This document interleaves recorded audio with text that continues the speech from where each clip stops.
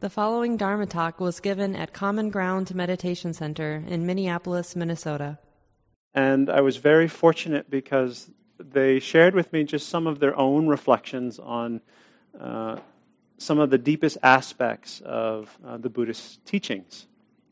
And so I found the experience that week of both study and practice to be tremendously inspirational. And it also gave me a view for the vastness and the kind of multidimensional nature of all of this, of what we call the human condition.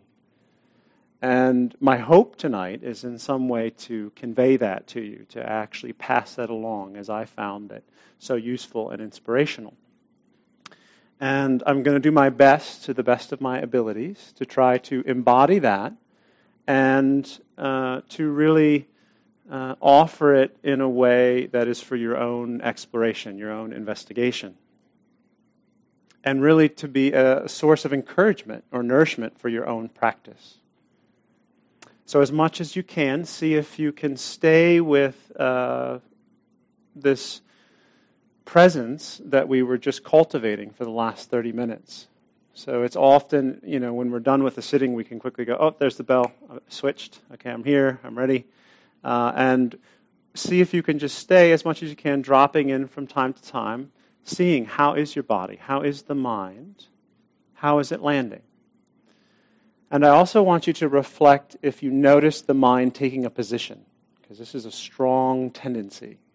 Our minds will almost always want to take a position relative to something that we're hearing. And so this is also an aspect of practice, noticing this tendency to want to put down that marker and say, oh yeah, this is how I relate to this, or this is my belief about this.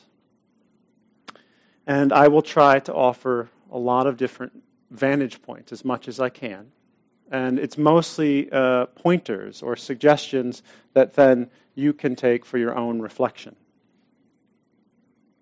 So let me frame the exploration a little bit. I'll give you a bit of a frame, and then we'll move into the topics that I have for us to reflect on. So the first frame that I want to give you is that this is not linear. So even as I describe it, there may be a sense of, okay, so this is what he's saying, and I think this is maybe about where I am, and so if I go here, then this, and then that, and this, we can tend to get into this habit, which is very strong, to think about things in a linear fashion. And the practice, as all of you know, is not linear. It comes in stages. It comes in phases of development. And often there are points where we need to go over the territory more than once. That when we see it once, we kind of got it, but then we have to go through it a couple of times until we really get it. So this is also an aspect of practice. The other thing that I'll mention is that within the teachings, it's often talked about how that reference point that I talked, that taking a position that I mentioned, as well as a sense of needing to get something, that's not actually let go of until the very end of the path. So if you find that occurring, you can say, oh good, I'm seeing it. I'm practicing in the moment. And we actually can celebrate the seeing of it, because that is a profound aspect of the practice. And we can hold ourselves with compassion, because we know that this is part of the human condition.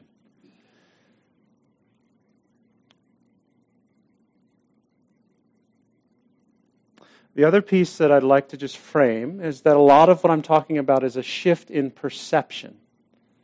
So it's the way that we are perceiving experience that actually changes the way that we relate to it. And it's the shift of perception that can lead to the deepest levels of understanding, those deepest moments of peace. And we've all had them to varying degrees in our own life.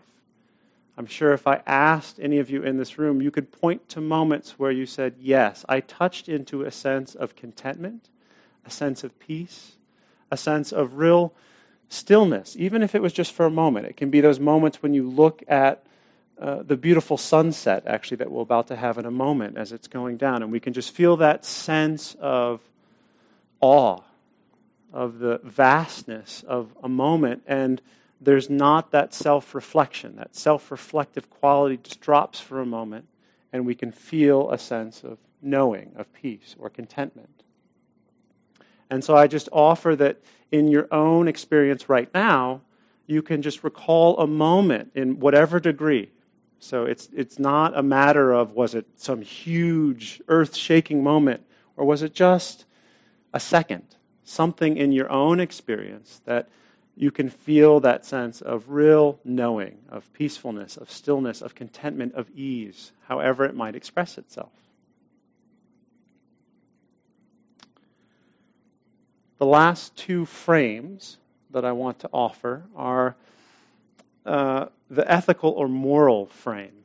So this is one that is actually central to the Buddhist teachings, and it arises out of a particular view or an understanding, and it also arises out of a sense of once we have that view, we become much more attuned to how we act in the world. So we take responsibility, but we don't take it personally. And so this view is starting to see what's unfolding as a natural process, as phenomenon that have certain causes and conditions that produce certain experiences in our life.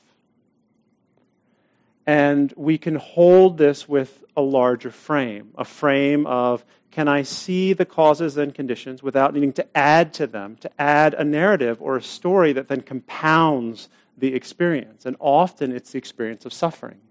Right? This is why so many of us come to the teachings, that we hear something that resonates and goes, oh, this is actually talking about suffering. And I so rarely hear that. But what's so paradoxical about it is that when we hear about suffering, we also touch into that sense of non-suffering, the release of it. We start to feel this other level that is the letting go, which is when we hold that view, not taking it personally, holding it with this larger frame of this is a process, so we become less enamored with the content. And this also means that then we start to become acutely aware of how we can cause harm to ourself with our beliefs, our thoughts, or even our attitudes, the way that we relate to ourselves, if it's compassionate or not, are we judging who we are or who we think we should be, and how we also do that with other people, where we have a sense of causing harm in our relationships. And we become more attuned and sensitive to this so that we develop more skill in our life about how to navigate it in a way that causes less harm. And that's really one of the core teachings of the Buddha, is to not cause harm. And so this is the care or the responsibility. So that's within the ethical or moral frame. And the last one is this difference between narrative and immediate first-hand experience, or that knowing, that intuition that we all know from practice.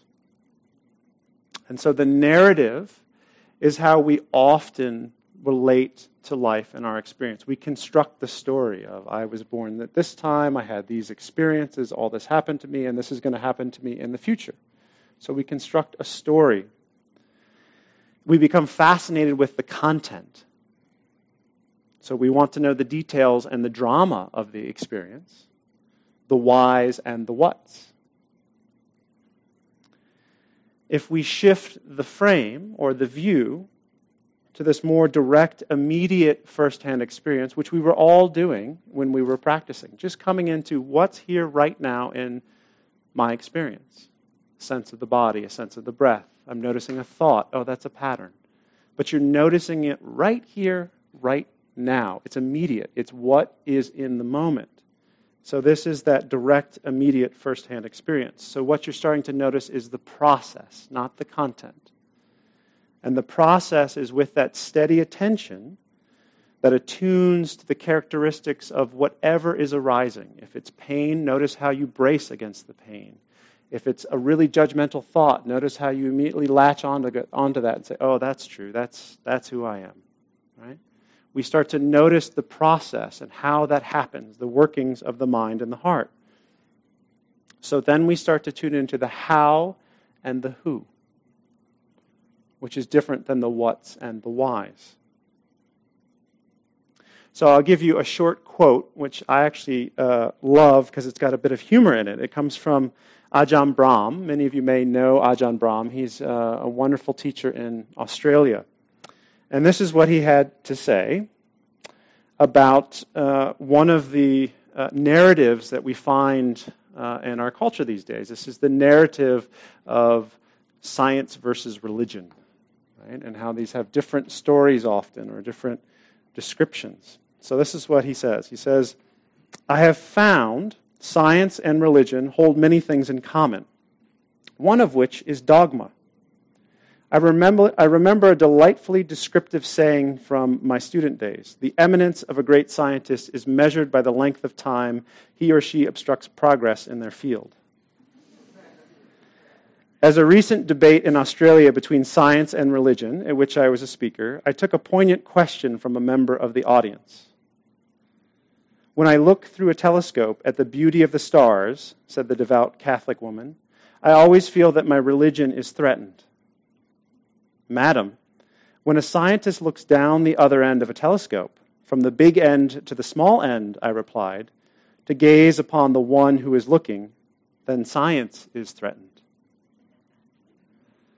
So this is where we don't hold too fast to any view. They're both useful, but we need to recognize that they're narratives and that they are views. That what we're actually interested in is the immediacy of the experience in any given moment. And when we actually touch it in an intimate way, that's when we can experience freedom or release, or that dropping below the suffering of our story, whatever it might be. It's not to say that the story is not important, and I'll talk about that in a little bit. But from the practice perspective, that deepest release is actually at the level of dropping below to what is here right now. So I'm going to speak for the rest of the evening really on a particular aspect of the teachings. There's often teaching on what's called the 3 marks of existence. And I'm going to be speaking on the third one, which is anatta. And it's often translated as the teaching of non-self. But I'm actually going to take a different word to talk about the experience. And as much as I'm able, I'm going to give you the Buddha's teachings on this way of looking at experience or existence. And then I'm going to use some examples and metaphor to actually point you in this direction, so that even right now you can start to reflect on this, not as a concept, not as a narrative or an idea, but as something that is accessible, a way of holding experience. So this is a quote from another one of my teachers, Sayadaw U Tejaniya. And he says that the term non-self or anatta is usually misunderstood. People tend to think of it in terms of an absence of self, and this no self becomes a concept. This is why I don't even like using the term when I talk about Dhamma, which is just the teachings of the Buddha. I prefer it when people talk about their actual experience, about what they have been watching or experiencing. When there's a strong momentum in practice, it becomes almost natural to the mind to look at the reality of the situation rather than the concepts. So right now, are you aware? Just reflect. Is there awareness? Are you present? And with that presence or that awareness, can you sense that there are only 6 things that are happening?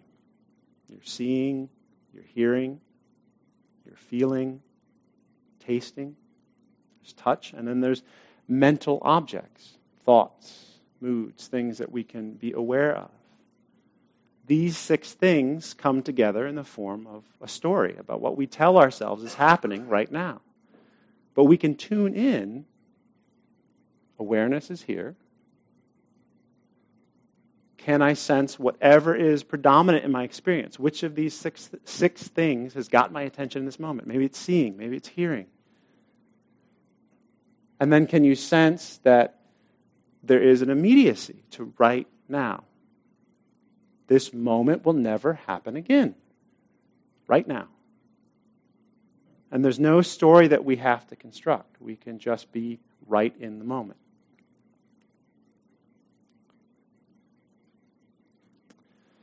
So one point that I want to share a little bit about is distinguishing between this Western concept of a psychological self from the Buddha's use of the word self. And I think this is important because often these terms get conflated. So there's a wonderful piece by Jack Angler called Being Somebody and Being Nobody. And this is what he had to say about this psychological self. So he was quoting actually Anne Klein, who was a contemporary feminist, who was reflecting on some of these narratives that get constructed in our society. And so what he reflects on is that this idea of an autonomous individual with a sense of differentiated selfhood, having its own ambitions, goals, designs, and destiny, is the product of about the last 300 years.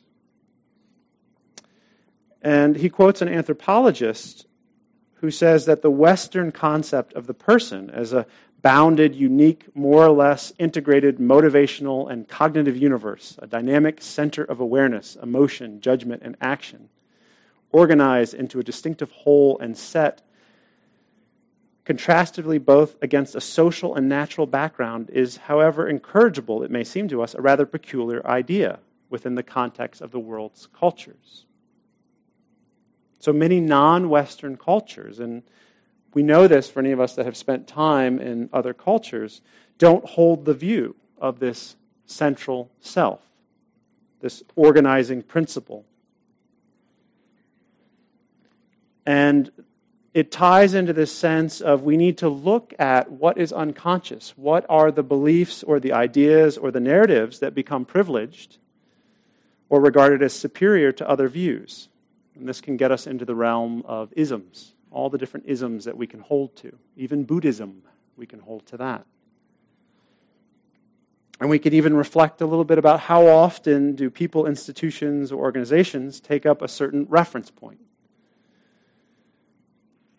and fail to consciously reflect on how that reference point can cause harm. So this moves us into the realm of social justice. So I want to keep the frame wide in thinking about this concept of self, that it's actually a Western European construct of fairly recent times. So if that's the Western European psychological concept of self, what did the Buddha have to say about this? What was the actual teaching when the Buddha was referring to this? So this is from Bhikkhu Bodhi, who's a wonderful practitioner and scholar. And he talks about the Buddha referring to self as just a habit or a tendency to identify an experience as I or mine, to take it as me. And so Bhikkhu Bodhi says that the effective antidote is not to maintain there is no self, which, as was mentioned before, is just a concept, but to demonstrate that our identification of things as self is an error, a misidentification, a mistake in the literal sense of taking up something wrongly. We're taking something up, just like the 6 experiences that are going at any given moment. And then we frame it into something that's much larger. So we're picking up wrongly. Our perception is off. So again, this is the perceptual process. So these are the words from the Buddha, as far as we know, talking about this process. So whatever form there is, past, present, and future, internal or external, one sees all form as it really is, with correct wisdom. Thus, this is not mine. This I am not. This is not myself. Whatever feeling, perception, volitional activities, which are those states of mind, consciousness that are past, present, and future, one sees all consciousness as it really is with correct wisdom. This is not mine. This I am not. This is not myself. Knowing and seeing thus, there is no more I-making, mind-making, or underlying tendencies to regard this body with its consciousness and in regard to all external objects as I am. So what's interesting is that the Buddha used references to a self. And actually this is some aspect that is not often talked about. So what that refers to is that the Buddha understood that there is a sense of a functionality that we all have that's useful. So this is not to throw out the personality or our relationships or our work. It's just a way of how do we relate to it. So this is another quote. This is from the Dhammapada. Your own self is your own mainstay. For who else could your mainstay be? If you yourself well trained, you obtain a mainstay hard to obtain. So talking about your own sense of well-being, your own sense of moment-to-moment experience as being a mainstay, but not being confined by that view.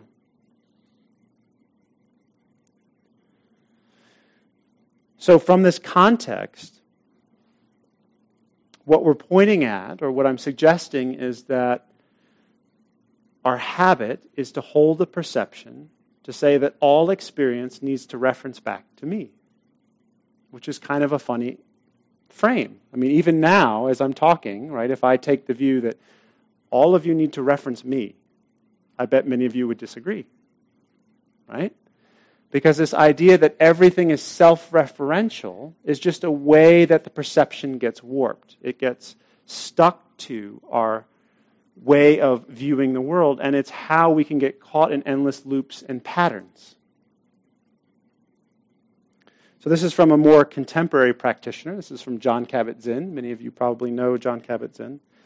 He says, mindfulness can only be understood from the inside out. It is a way of being and a way of seeing that has profound implications for understanding the nature of our own minds and bodies, and for living life as if it really mattered.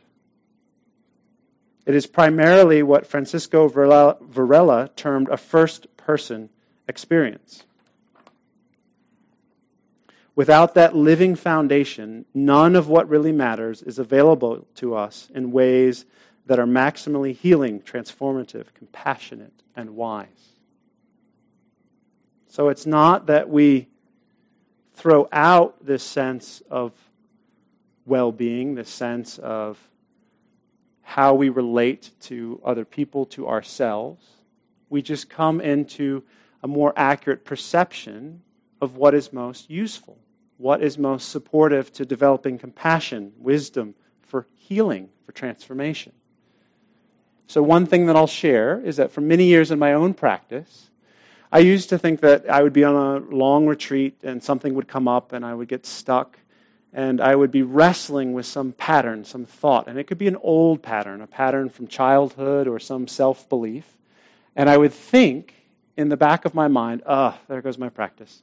It's completely derailed. Now I'm just caught in this, I don't know what this is, and it could be days, it could be weeks. And what I was missing was that the way that I was relating to that was, well, this isn't practice.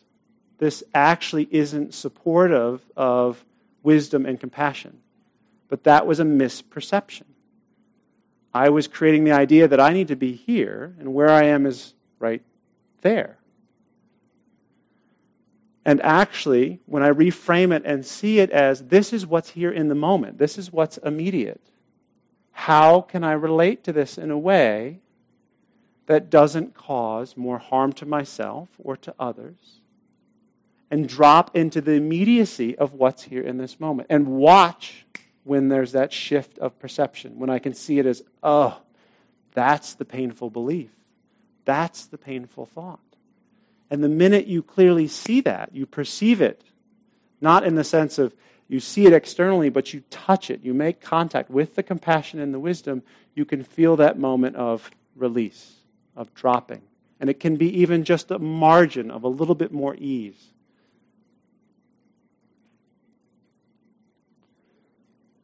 So I'll use a metaphor. I promised I would use a metaphor. And this is the metaphor that I'd like you to you can try it on. And all metaphors are limited. So know that this one is limited. And if it's useful to you, then you can use it. And if it's not, then find some other metaphor. You'll probably find a much better one than I came up with. And the metaphor is just a way of describing this unfolding or understanding of experience. So this central teaching that the Buddha talked about around I-making, this tendency or this habit of perception to make everything self-referential, as this is me, this is mine, this is a sense of I. So the metaphor is actually different phases of water. And I'll explain each of these different phases as different ways of understanding in your own experience how you can actually experience some of the transformation of perception that happens. So when we first begin practice, we understand this tendency of this self-referencing, of this I-making on kind of a macro level. So this is what I would call the level of ice. It's pretty solid. You can feel the edges. It appears pretty clearly defined. We can see, yep, this is me, this is not me, this is who I am, this is my story, this is my life, and this is not. And so we have just a macro sense of this I. And some very common examples that I'm sure we all have. You can look at a picture of yourself from when you were very young. And as you look at that picture, you can wonder, wow, I look so different now, and yet I don't feel that much older. It's like this funny phenomenon where the awareness feels ageless, and yet you see a picture of you as a young child and you go, wow, I don't quite understand how this unfolds.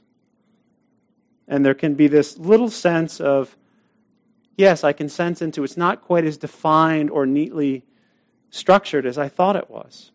So I have a very, I guess it's an old example that I often reflect on. It was the experience of going to a high school reunion. And I don't know how many of you have had the experience of going to a high school reunion, but for me, the experience was I went back, I was connecting with these people that I knew from a particular time, a particular place, and a particular environment with a set of experiences. And what was fascinating to me was as I was there interacting with these people, it was as though we had warped back in time to high school and that there hadn't been any growth at all. And in fact, the conversations were going back to these high school experiences, which, quite frankly, were embarrassing some of the times. And I kept watching as going, wow, this is really incongruent. This is fascinating. But what was happening was that configuration of people from high school had shared that context and then gone away. And so there wasn't any further context. There wasn't an ability to see change or growth or that other characteristic that things naturally change and it's impermanent. So it was stuck. It was fixed. And I could feel the friction of it. I could feel how I was uncomfortable. And I was kind of like, ooh, I'm relating to this. I don't know if I want to go to the next high school reunion. And so actually seeing that, but this is on that macro level, right? So we can feel where we go, ooh, wow, those edges, yep. But then we can see how that they start to melt a little bit. They're a little bit more soft. So after we practice for a while, we refine our understanding and we notice that our reference points become a little more fluid. They're not quite that teenage high schooler that's stuck in time that says this is how the world is and this is who I am. It actually becomes a little bit more fluid. And this is like the water phase. So this is where there's much more of that fluidity, of that ability to receive, to be a soft, yielding surface, as Rebecca Bradshaw talks about, rather than this impenetrable shield that we brace against life. So water has this ability to take any form. Pour it into a cup, it becomes the cup. Float something in it, it takes the shape of whatever is in it. So we become much more fluid, less reference points.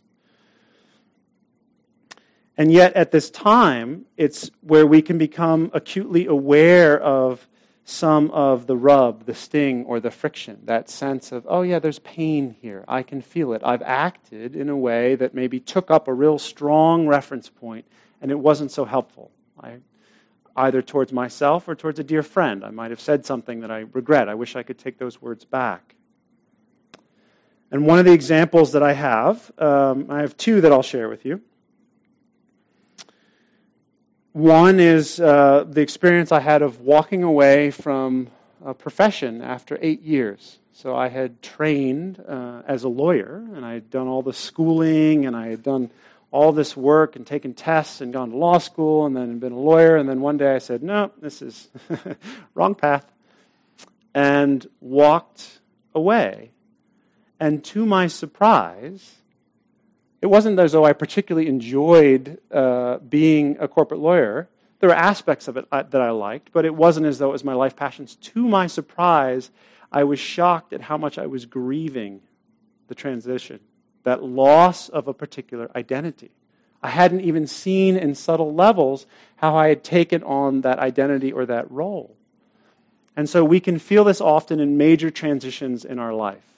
If we change a job, or we become really sick, or we have some other event that just shocks us out of our complacency for a moment, we see something, some experience, and we lose that sense of strong identity, and we can drop into just the sense of what I often talk about as this kind of quivering heart, the felt sense of, oh, I can feel this, there's something here.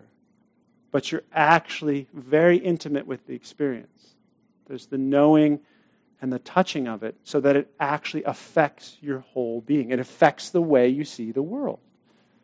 And when you come out of that experience, your perception is changed. It can't not be, because it is the nature of those events, those changes, or those moments, to actually alter our perception, the way that we relate to our life. So I have a more kind of silly example, but I was asking my wife, I said, do you have any examples, where I've taken a reference point. She started listing 1, 2, 3, 4, 5. So I said, okay, that's enough. There was after about 10 different examples.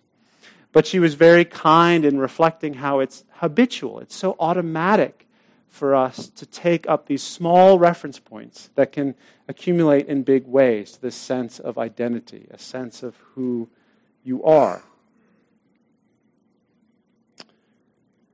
So the last phase that I'll talk about is, it's like this gas phase of water. It's like mist. And so this is at the deepest level of understanding. And this is where we notice that the reference points are simply appearing and disappearing. So in the second level, in the water phase, we get more attuned to where we pick them up. We feel the sting of picking them up.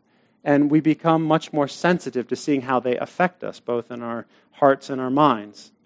And then in the deepest level, we start to perceive how there are multiple perspectives. There are multiple ways of viewing an experience. And that we don't actually need to affix any reference point. It's not necessary. So this is where nature can unfold without us adding any sense of distress or dis-ease. So we realize, as George Mumford says, the eye of the hurricane. We come into that innermost place of stillness. So again, right now you can just check in. Can you sense your own presence? Does it need a reference point? Do you have to pick up a position? Or can you simply feel the aliveness of this moment, of your body, of whatever your experience is?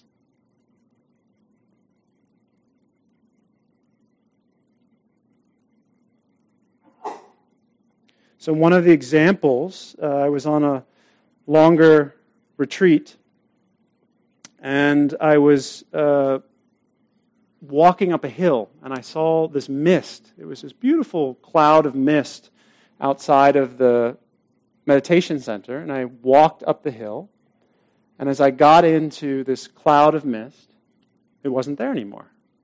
I thought, well, that's really interesting. I saw this very concrete thing from a distance, and now I'm standing in it, and yet I don't see it. And it was only until I stopped for a moment and was really still and just stood there that I could see the faint flickering of little particles of water It was almost so faint that I couldn't perceive them. And that is this deepest level of seeing how these reference points arise and pass away all the time. And that the more that we can start to develop this sense of not needing to pick up a strong position or a reference point, becoming still, trusting our own knowing, we can experience this deepest level. And this is also the phase of practice where real equanimity shows up. This is where the heart is not pulled or pushed. So it's a sense of surrendering, or it stops applying strategies to try and fix or control. Our perception completely shifts. Suzuki Roshi had a funny phrase. He used to talk about samsara as the need or tendency to fix. He said it's that simple. It's when we try all our strategies and everything we know to try to fix a situation, and then there comes a moment where we realize that the only thing left we can do is to open wide our own heart. And it's in that balance, the capacity to hold the wide, open heart, that place of equanimity, that we can allow all of it to roll through and not need to be defined by any of it.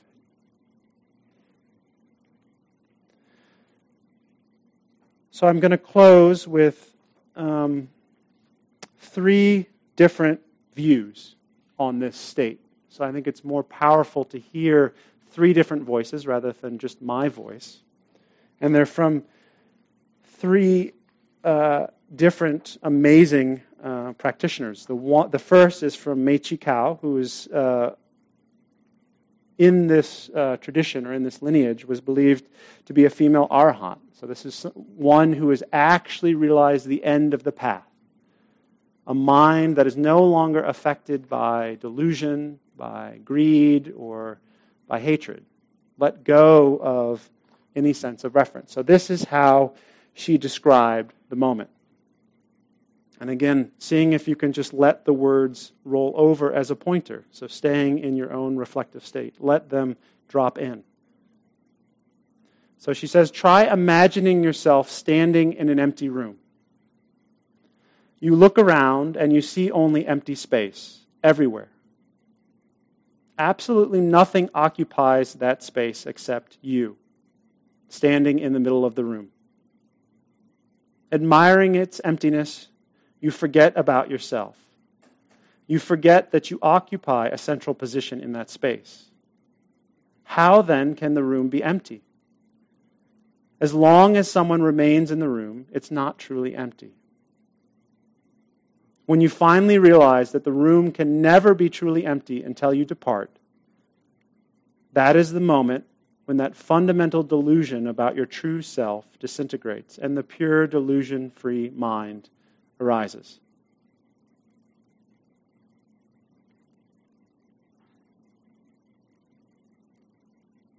So this next voice is from Master Xunhua, who was from actually the Chan Buddhist school. And I want you to see if you can hear a similar thread. Using your inherent wisdom, observe inwardly the mind and body, and outwardly the world. Completely understand both, as you would look through a pane of glass. From the outside, seeing in, and from the inside, seeing out. Inwardly, there is nobody and mind, and outwardly, there is no world. But although there is nobody, nor mind, nor world, the body and mind and the world function in accord with one another. Although they function together, they are not attached to one another. This is called recognizing your own original mind, the original self-nature, the true mind. Clearly penetrates within and without. The recognition of your original mind is liberation. When you are not attached to sense objects or false thought, you obtain liberation. So that was Master Xunhua. The last one is from the Buddha. I always like to close with just the unadorned words of the Buddha. They are so precise in so many ways. So this is from the Bahia Sutta, which many of you are probably familiar with. And if you're not, then you can just again listen and let it roll through. If you are familiar, see if you can hear it again with the freshness of this moment. It's new. In the seen, there is only the seen. In the heard, there is only the heard. In the sensed, there is only the sensed. In the cognized, there is only the cognized. This, Bahia, is how you should train yourself. When, Bahia, there is for you in the seen only the seen, in the heard only the heard, in the sensed only the sensed, in the cognized only the cognized, then, Bahia, there is no you in connection with that. When, Bahia, there is no you in connection with that, there is no you there. When, Bahia, there is no you there, then, Bahia, you are neither here nor there, nor in between the two. This, just this, is the end of suffering. So thank you for your kind attention. And let us sit together for a few moments in the thundering silence, which is louder than any words.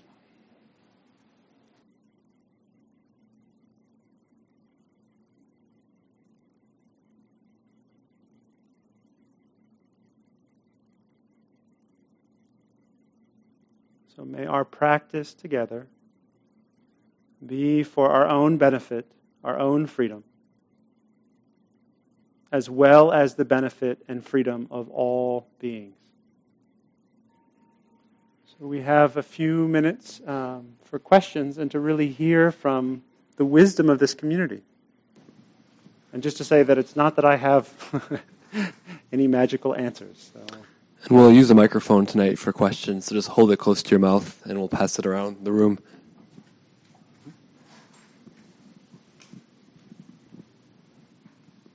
And if you could say your name, I'd appreciate that, just so we can have a sense of the community. Thank you. Thanks. My name is Lyndon. Thank you very much for your teaching tonight. I'm I'm new here, and I just moved to Minneapolis, and I'm also kind of a young practitioner. I've been, reading for a few years, but just really trying to launch a grounded, solid practice. And the teaching of no self has been a challenge for someone young or sort of new to the concepts for me. Not totally new, but, just it's always... I was wondering if maybe you could speak to the teaching of dependent origination, because for me, that was so helpful to me. I heard my first encounter with it was Thich Nhat Hanh, and he spoke of a flower. Well, I've heard him teach it in different ways. One was a piece of paper, and the other was a flower. And he spoke of how a flower is completely comprised of non-flower elements. And a light kind of came on for me in that way. And I look at my own life, and I have tremendous habit energy. Doing the things finding the discipline to do the things I would like to do is very hard, But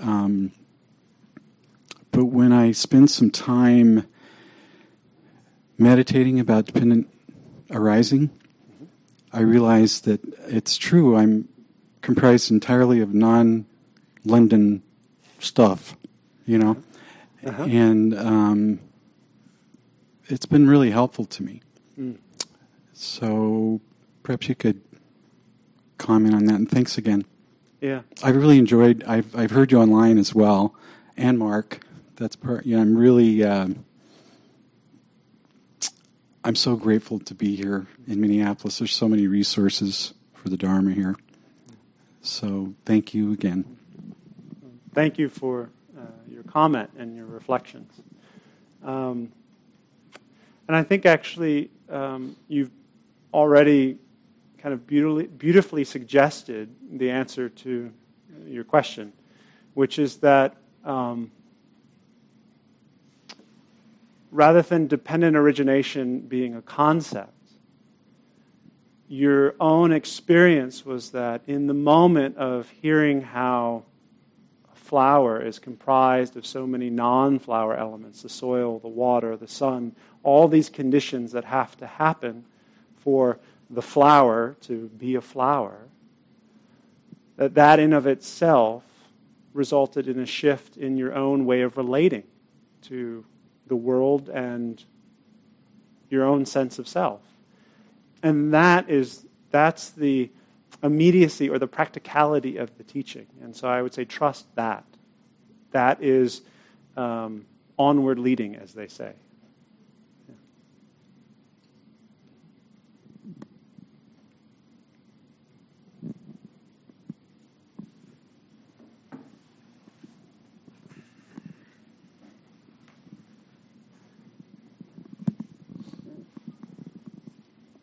Thank you, Alex, for the teaching tonight. I have really felt it helpful that you talked about changing your profession and that grief that came along with that. And I've had an experience in the last several months where a little while back I made a major change in my profession, had a major change in health that kind of was tied to that.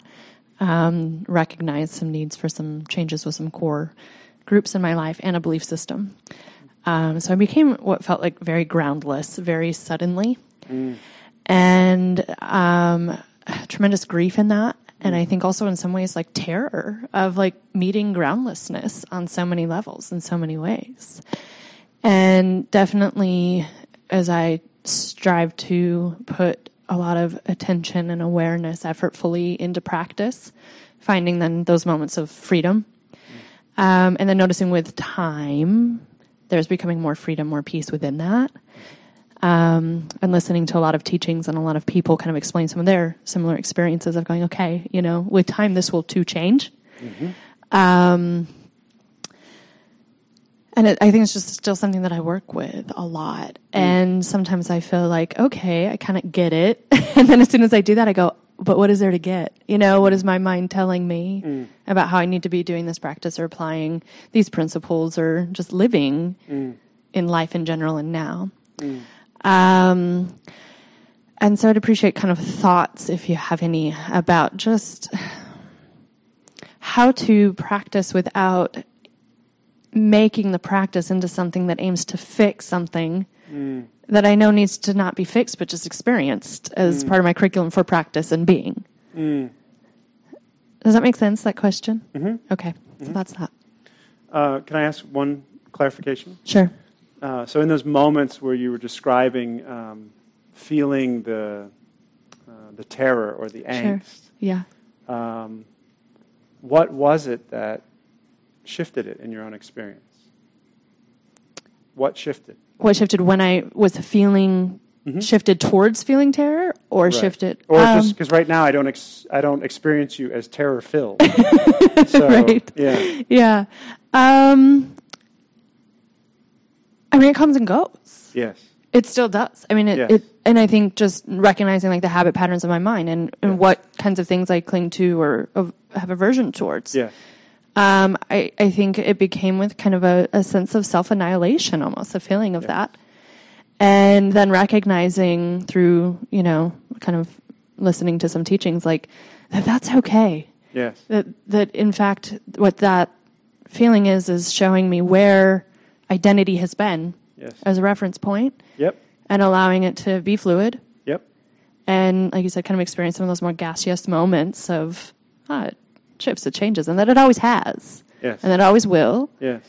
I think recognizing that in me, those moments of terror kind of filled with a sense of feeling of separateness. Like, I'm feeling self-annihilation. I'm feeling that I don't know these things and everybody else seems solid and fine. Yes. and then just recognizing solidity has its benefits, it has its drawbacks, and that we all experience that. And I think just connecting with other people and hearing their stories in some ways allows me to honor what is important of the causes and conditions that brings me here, but also let go that we all have story. So connectedness, I guess. Yes. And I think just striving for equanimity and knowing that there are times where that equanimity feels like split seconds and I feel all over the place and then just longer periods come. But I think a lot of just befriending it, sitting with it. Yes. You know. So I think I wouldn't have much to add. The only two quick things I can say is that I think you've actually, in your own way, beautifully talked about all three characteristics. So there are the three marks. One mark is impermanence. One mark is dukkha, which is just the rub of it. Yeah. And at times you experience that. And so the first noble truth is to be understood. Yes. Dukkha or suffering is like this. And in times, that's what we experience. We meet it with as much balance and compassion and tenderness as we can, and that's the practice. And then there are the times where you move into a space of, oh, I see that. I see the pattern. Right. So then you're holding the view of not self. You're seeing how a reference point create some of that stickiness. That's helpful. That's helpful. What you just said is that is the non-self, is recognizing the reference point of what the suffering is attached to by holding something that is mythical. Yes. Thank you. Yeah. Thank you.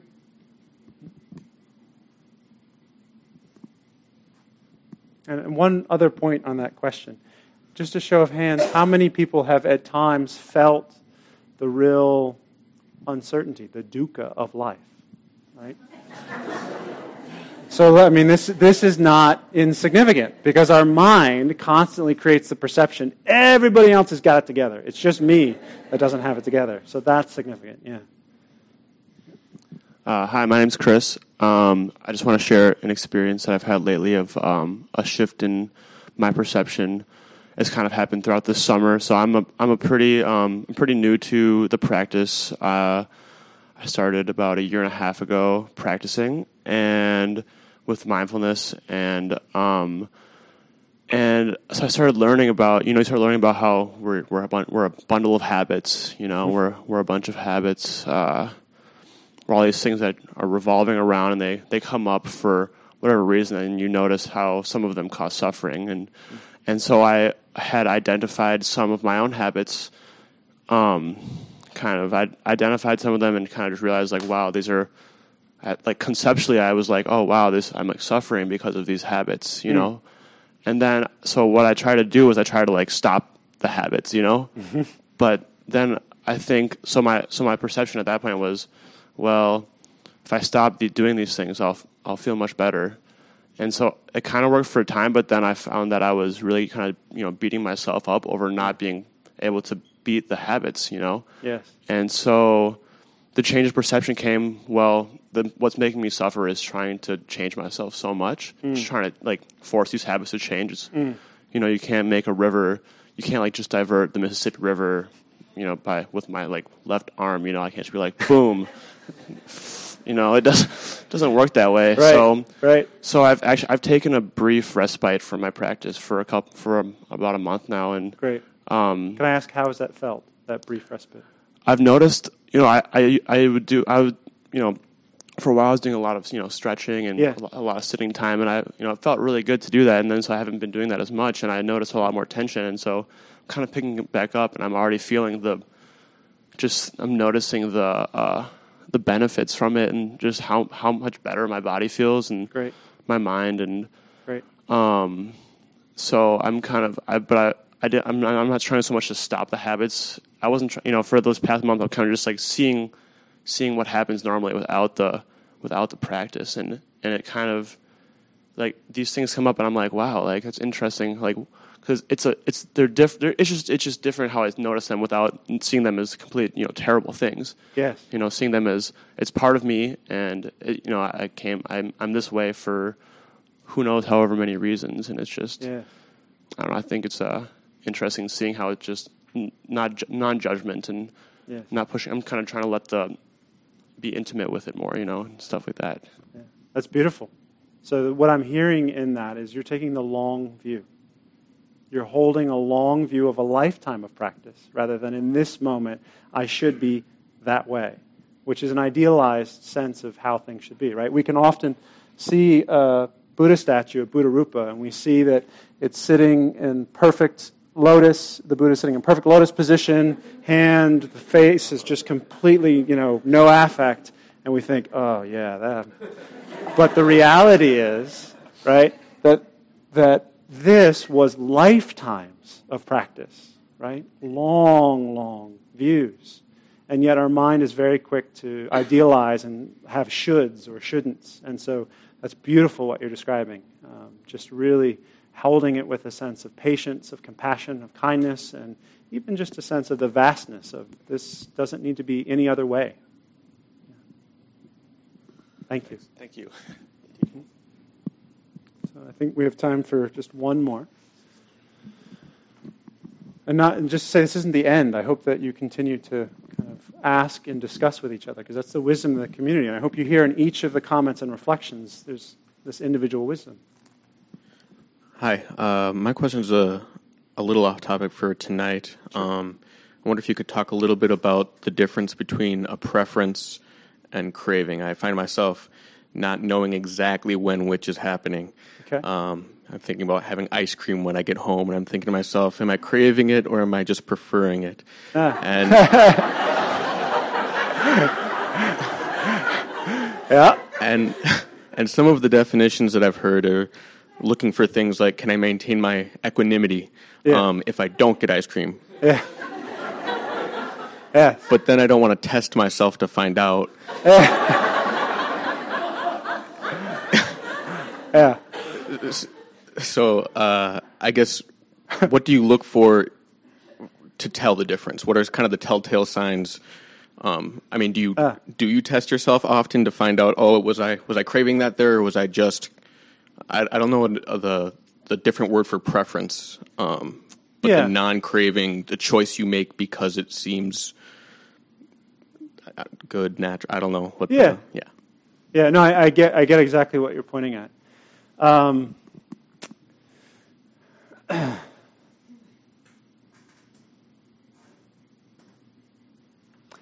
I'm curious, just as you were saying that, did you notice the levity or the humor, right? Just both in the room and with yourself. I saw you smile when you were talking about preference versus craving.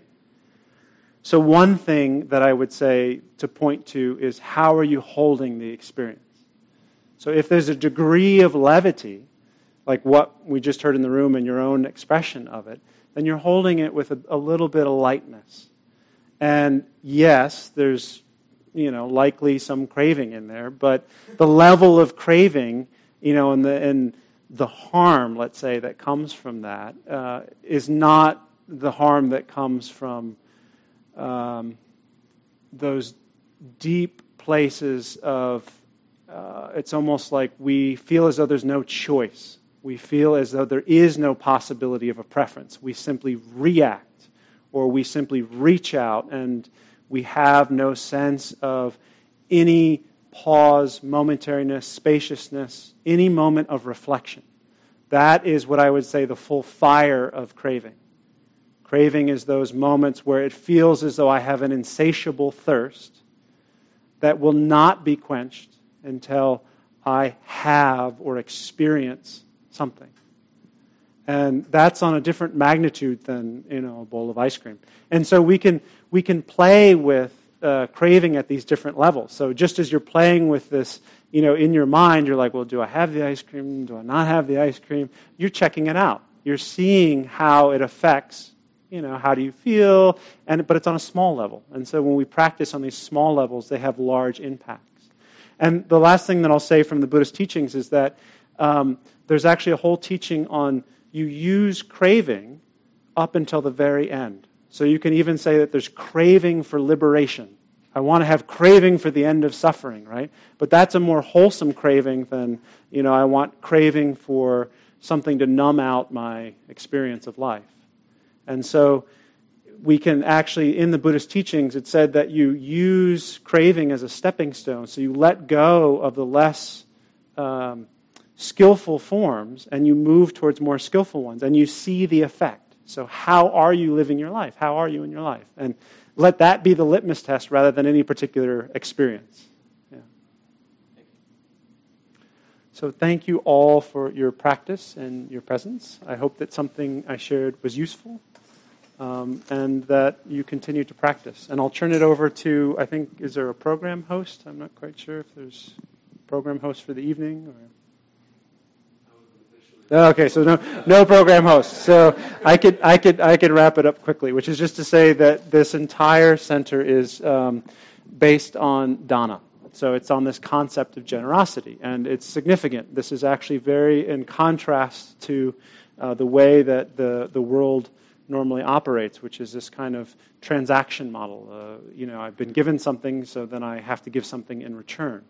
And so these teachings are freely offered, and if you would like to practice generosity, then you have the option to do that. You can leave a donation for the center. There's a bowl outside, and a certain percentage, I think it's 40% goes to the center and 60% would go to support my continued study and teaching and practice. And to say that it is a practice. So hold it as a practice. It's not a should, it's not a shouldn't. And actually your presence is its own form of generosity. And you can reflect on the fact that your coming here tonight is a form of that generosity. And you can reflect on how the mind feels. So it's often talked about how generosity brightens the mind and opens the heart. So in a moment of generosity, remember to reflect on your own beautiful quality of being generous. And also reflect on the larger community. When you are generous, you are supporting not only yourself, but everyone else that comes in contact. So the Buddha always started his teachings on generosity. He said that's what was the foundation for opening the heart and the mind. So thank you for your generosity and for your practice, which is a real deep form of generosity. So I wish you a wonderful evening, and I'll stay around if there are any questions. Thank you so much. Oh, and if you'd like to sign up, I have there's a group in Northeast that I lead. There's a mailing list if you're interested. I'll just mention that. Thank you so much for coming. This talk, like all programs at Common Ground, is offered freely in the spirit of generosity. To learn more about Common Ground and its programs, or if you would like to donate, please visit our website, www.commongroundmeditation.org. Thank you for listening. To learn how you can support the teachers and Dharma Seed, please visit dharmaseed.org/donate.